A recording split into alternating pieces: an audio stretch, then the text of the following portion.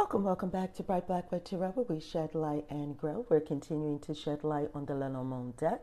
It is not a tarot deck, it is an oracle deck.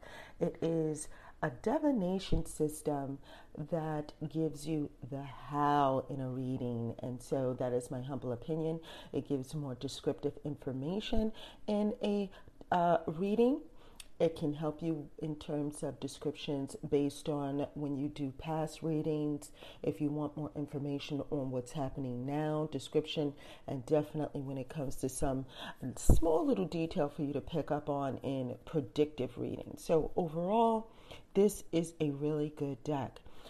It is not handled the same way that tarot is, and this is why I find it very, very essential to examine each of the cards one by one. This is to help you get away if you are new to fortune telling, or if you are new to transitioning from using a tarot deck to using other oracle decks.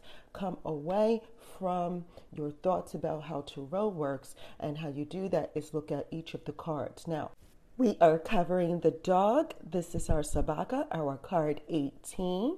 And so right off, when you see the dog, if you have a book that came with your Lenormand deck, you are getting that trustworthy friendship vibe, right? That is the basic meaning of this card is loyalty, friendship, right? It's telling you that it could be an actual person, a friend, right?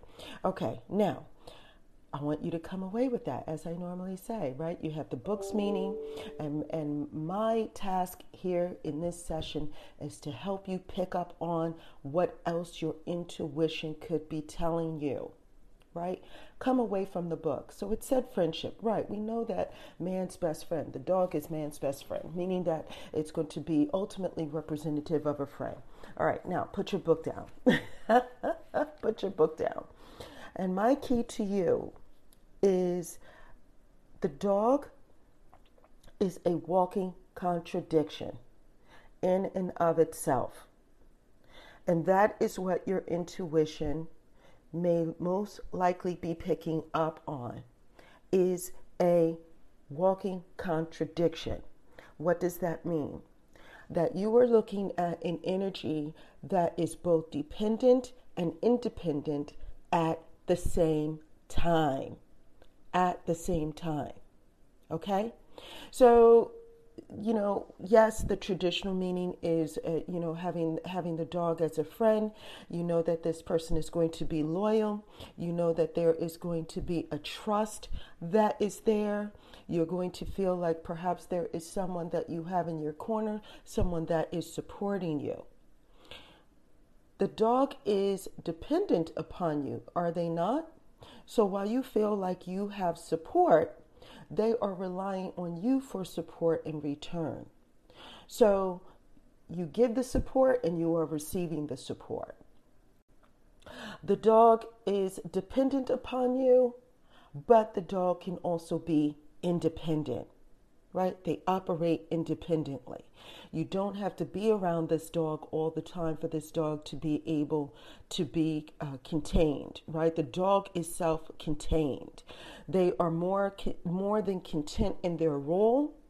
They don't mind being the dog in the relationship and you be the human, right? They don't mind being the pet or the object of your affection, and they also look to you with a measure of affection and companionship as well. Okay? Now, what does this mean in a reading? Okay, well, we know that there is devotion there. We know that there is care there, but there is also a sense of responsibility when there is a dog in a reading or a dog present, right? So if you have a dog or you have a pet, there is a sense of responsibility that comes with having a pet. And the pet, if you look closely, especially with dogs, the dog will feel you get a sense that the dog feels a sense of responsibility towards you in return. Now, for those of you who've never had a dog, you can observe that this is so. You can observe that if there is something going on with the person, their dog will come over and kind of steer them in the right direction. Their dog will bark and kind of get them to pay attention and steer them in the right direction. So there is a sense of care there. There is a sense of responsibility. In an actual sense, who would fulfill a role like that? Who would be both able to work with you, be dependent upon you, and work independently with you at the same time? This would be someone like an employee, right? Interesting, right? So this card can represent an employee. An employee is ready to help. They are ready to get in and do something for you. They are there with a sense of responsibility. Once they have the task that is entrusted to them, they now are able to work independently, and yet they are dependent. And yet they look to their employer for something in exchange for that. So they are dependent upon what their employer is providing. And so the employer, they are dependent upon the employer, and in exchange, the employer expects them to operate independently. Here you have a trust, right? Because the employer trusts that once they give you a task, that you are going to do this task as an employee, and that you're going to do it, and you're going to do it to the degree that you're supposed to, and they don't have to second guess, right? They know that it's your intention to show up and do the right thing. Okay, and that the employee is more than happy to follow the lead of the employer. They show up and it's as if to say, okay, you tell me what to do, I will do it, and here is where we have those similarities. Okay? So now another way to also think about this, it could be a coworker. It is someone who is subordinate in some way that could also be looking to you in a dependent manner. So who else would you consider not that they are subservient, but that they are subordinate in rank, that looks to another person for care and for dependence, right? That could be a child looking to someone. It could be someone who is looking to another as a caregiver, so someone who is in need of care. It could be an elderly parent who is in need of care, right? Now, the flip side. So now that we have that, we have, this contradiction that is working at the same time. And you have it in the caring sense. You have it where there's a trust that's there. You have it where, you're receiving support. And that there is a reliance on the other. All of those things are taking place, are they not?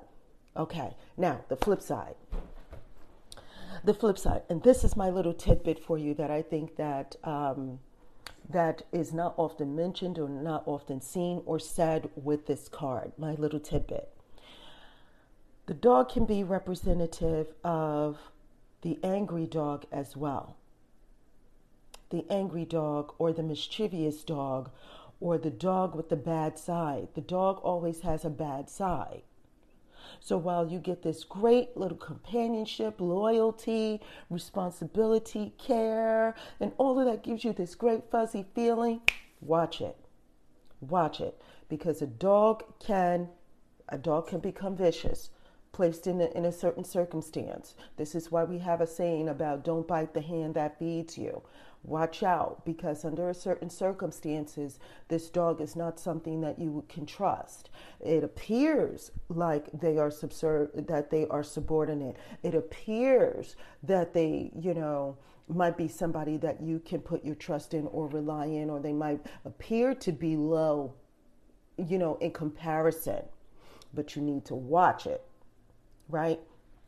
And so the flip side is the aggressive side. So the aggressive side can represent security, right? Meaning watchdog, watchdog. And so in that sense, they do come in to protect you. They come in to protect you or to protect someone else. And so they can become aggressive and they can become vicious and they can attack. They can attack. This card can be representative of the attack giving a certain situation, meaning that they are protecting someone else. And in their effort to protect someone else or look after someone else, they can be very dangerous. Okay. The other side is that this can represent someone who you are friends with that gets you into trouble. Right now, if you heard circumstances about some friend who encouraged another person to do something that they know wasn't right, next thing you know, that person's in jail, and their friend who got them in trouble is nowhere to be found, and now they have to call their parents to get them out. I'm sure you've heard stories like that. Well, that troublesome friend could be this dog, where the dog has the other side. So they're good to be there when it's time to play. And they're good to be relied on for having a good time. And they're there to toss the ball back and forth and to play fetch and to go out there and have fun and kick it around and kick the ball around. They're there for the entertainment portion of the relationship, right? But then they flip and they are nowhere to be seen, right? So there is, the flip side is this lack of trust that's there, where they're only there for the good portion of the friendship, but they are not there for when times get hard. And so they then relinquish their dependence to you, and then they become independent, only looking after themselves. Remember, we said that the dog is self-contained, so they know what role they play in your life. The question is, do you? Okay? You keep your friends close, but some friends you have to watch even closer. You have to watch them even much more closely. Okay, and so that's my little tidbit there. I hope that this was helpful to you in some way. And so when we talk about descriptive cards, this could actually be talking about someone's countenance or personality. Not saying that they look like a dog, but I would not put it past Lenormand to suggest that someone has an appearance of a dog. It may not be kind. But again, it is your intuition that is helping you to interpret what is going on and what your intuition is trying to say. And so in description, if the card is trying to tell you that the person looks like a dog, then they're trying to tell you the person looks like a dog. Who are you to deny your intuition and helping you to understand the circumstance even better, right? Now, if you have any comments, questions, or concerns, I want to tell you that there is a means for you to go to brightblackwood.com, read the video, look up the videos, read the blogs there, leave your comment. You can email me at brightblackwood@gmail.com. Give me your questions there. You could also leave a comment on this platform. Now, on this platform, there is a journal, a Lenormand, links to a Lenormand journal or many journals at Amazon, where you can get Lenormand journals, where you can start to record your readings daily. It has the space for you to go back, check to see if your reading was accurate. It asks questions to help you pull information from your intuition. It has a keyword chart that lists basic keywords for the basic meaning of the Lenormand cards, and space for you over time as you develop your own understanding to put that information down in the book, right? So that you can start to record what your view of the cards mean. Because, as I always say, your intuition is the leading, most predominant energy in the reading, so lean on that. Until next time, take care.